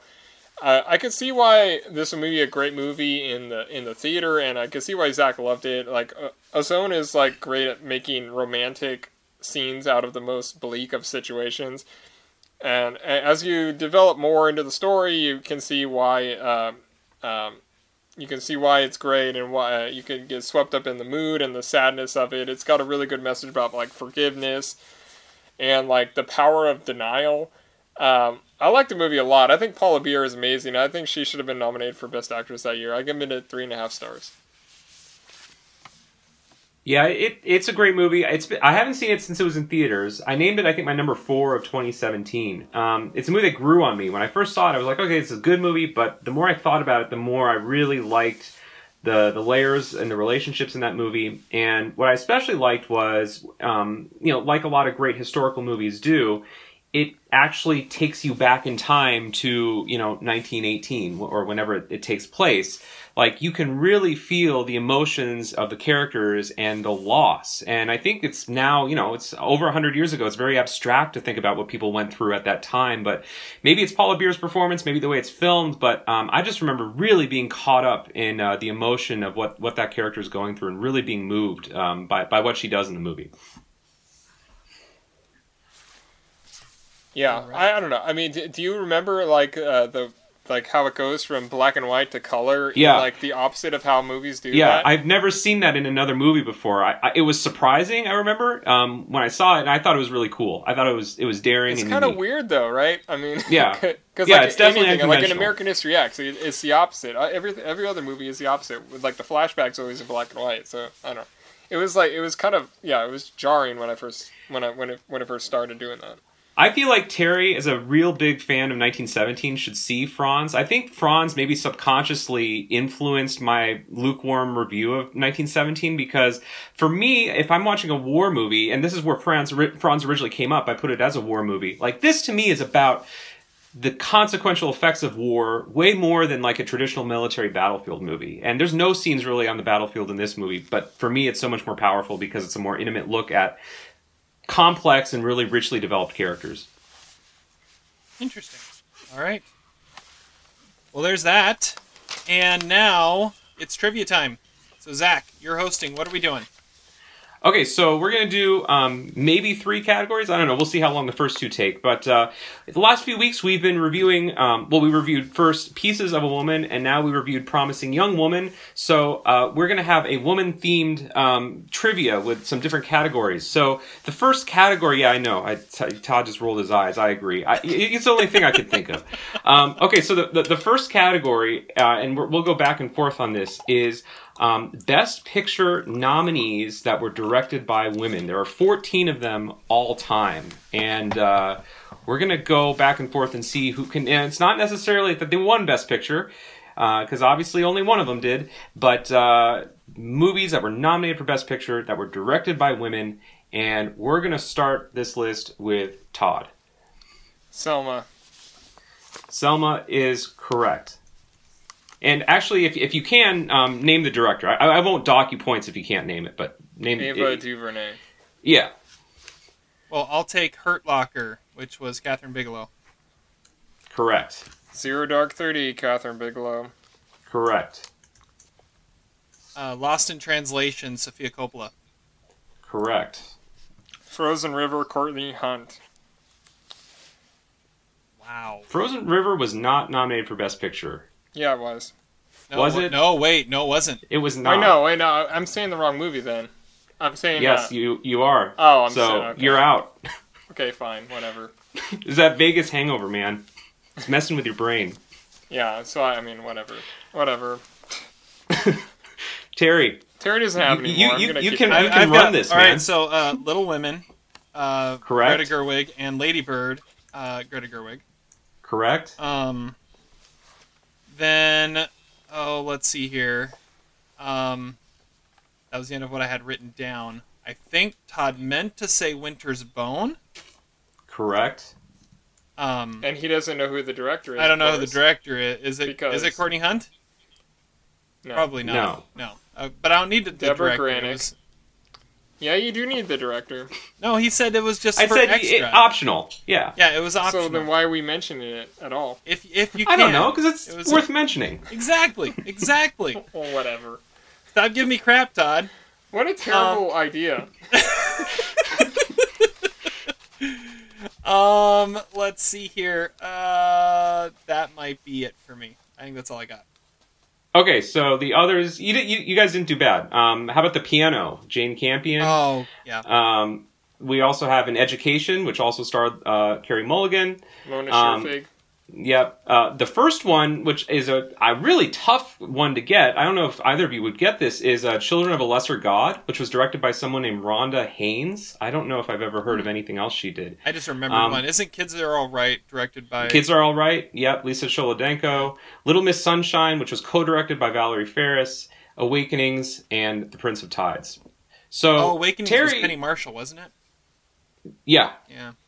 So Terry ran up the score on this one. This is going to get interesting. So Terry has 5 points, Todd has 2, and Terry will start this next category, which is the top 25 highest grossing movies directed by women. So this was sort of a tough list to put together, and we'll see how well I can mark it. But I included both the like regular domestic gross and the gross adjusted for impact. Adjusted for time and inflation. So I'll accept whatever. I mean, we'll just kind of go with whatever. But top 25 highest grossing movies directed by a woman. Some of these were co-directed, I will say. And we're going to start with you, Terry. Co-directed. Okay. Well, then that means, number one's going to be Captain Marvel. Captain Marvel is correct. That is number 2. Wonder Woman. Wonder Woman is number 3. And you could say the director in this one too. I like how it bothers Todd that it doesn't have point value, but you could say the director. Well, if you Captain want. Marvel was Anna Boden and Ryan Fleck. Correct. And Wonder Woman was Jenkins. Yeah. Yes.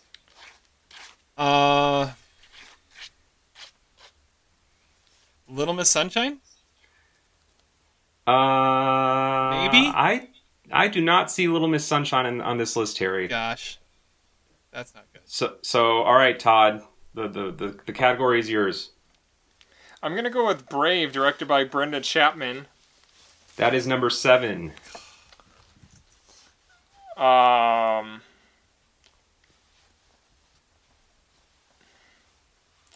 League of Their Own. A League of Their Own.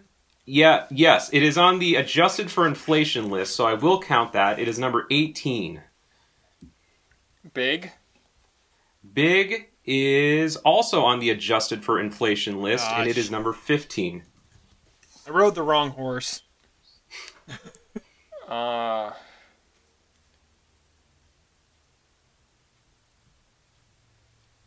this is bad. What's that flop that Ava DuVernay had with Oprah? The hell is that movie called? I know what you're talking about. Do you want me to tell you if it's on the list? Yeah. It's not on the list, and you're Okay, thinking good. of A Wrinkle in Time. A Wrinkle in Time, there you go. But I'll give you a mulligan. How many times? Can you think of one more? Oh, you can't give him a mulligan. That's what he was going to say. But he didn't know the title. Yeah, and then you told him it was wrong, so he's moving on instead of trying to figure out the title. I feel a little bad about Winter's Bone. Like that's an understandable mistake, you know. Lame. Hey, I should have won that Adam list. Okay, I said Alien. Todd, do you have any more? See, he's not even gonna come up with any more. I don't have anything off the top. Exactly. It was all for naught. So how many times does Nora Ephron pop up on the list? Oh, she's here a few times. Yeah. That's You've Got Mail is number 25. Sleepless in Seattle is number 22. I think that might be it. Actually, on the adjusted for inflation list, it moves up to number 10. But a couple other notable ones that you missed. The Frozen movies were both co-directed by Jennifer Lee. I would have Twilight directed by Catherine Hardwicke. Pitch Perfect 2 directed by Todd's lady friend Elizabeth Banks, and What Women Want, Nancy Myers, and 50 Shades of Grey, Sam Taylor Johnson, to name a few. Okay, so that brings our score to let's see, it is 7-6, and Terry has a lead. Let's go to this last category real fast, and we'll kind of make this the tiebreaker. This is a list of all of the women or movies that won a screenplay Oscar that were written by women. And again, I will accept the name of the movie. You don't have to name the woman who wrote it. But, you know, it's kind of cool if you can. There are 20 movies in total that have won an Oscar for adapted or original screenplay that were written by women. We have a pretty close game here with Terry holding on to a 7-6 lead, but Todd starts. These are winning, right? Yes, these won either adapted or original screenplay, and they were written by women. Lost in Translation. Lost in Translation is correct. Juno. Juno is correct.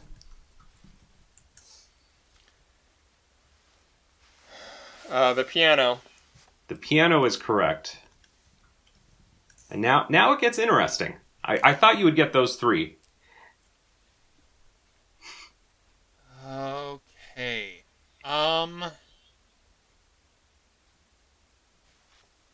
I don't know. Okay, Todd, do you have any more to break the tie? Wait, no. Wait, can I throw one? Hold on. Can I? Little Miss Sunshine. No, that was Michael Arndt. Little Miss Sunshine did not win. So, Todd, do you have any more to break the tie? I'm thinking...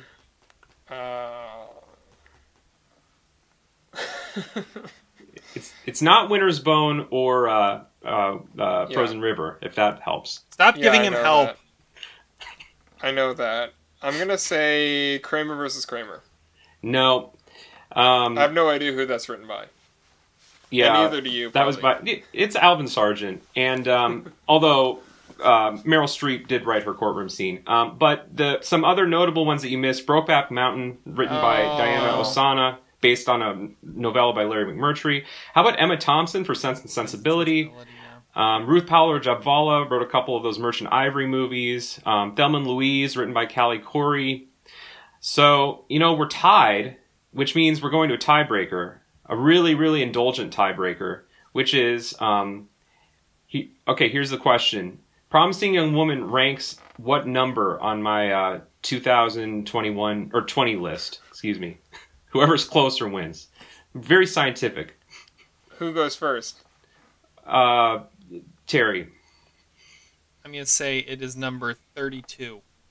Okay. 44. It is number 42. Oh, gosh, come on!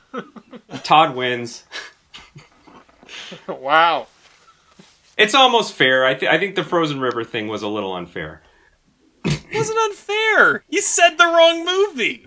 He got it wrong! Yeah, but those movies are the same movie. I mean, they're very close. Did you see last week on Jeopardy, the producer of Winter's Bone was on Jeopardy?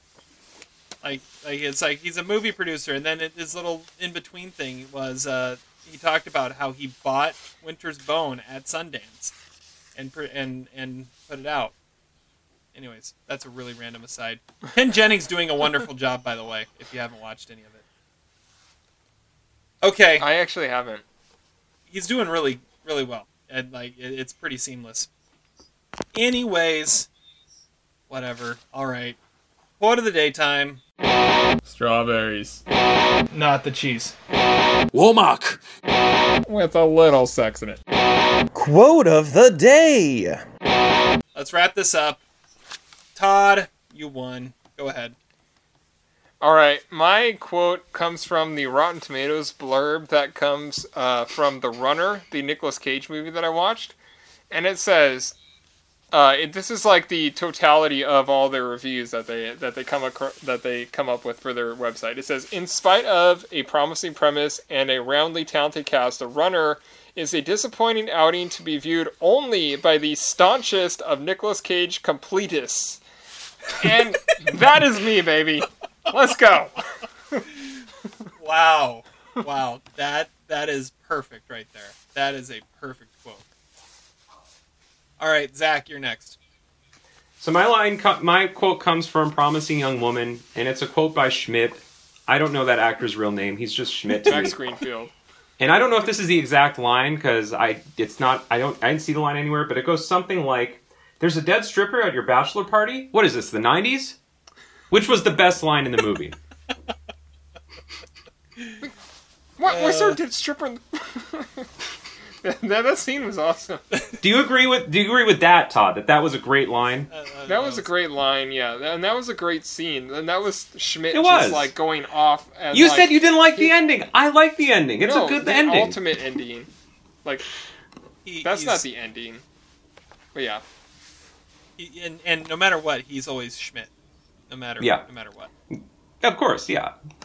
All right, well, my line comes from my number one on my power ranking, Glengarry Glen Ross, the ever-quotable Glengarry Glen Ross. And I found a quote that I'd kind of forgotten about. I was looking through just Glengarry quotes, and I found this one, and I just had to use it. And it comes from Ricky Roma, played by Al Pacino. And he says, "Oh, you ever take a dump made you feel like you just slept for 12 hours? And that's how I feel about this podcast. Absolutely. Yeah. With that, we're going to bring this podcast to a close. Thank you guys so much for listening. Make sure you subscribe, rate, review. We'll be back at you soon with another episode. Until then, have fun watching movies, and we'll catch you on the flip side. Despite your crass behavior, I'm glad we were able to do this together.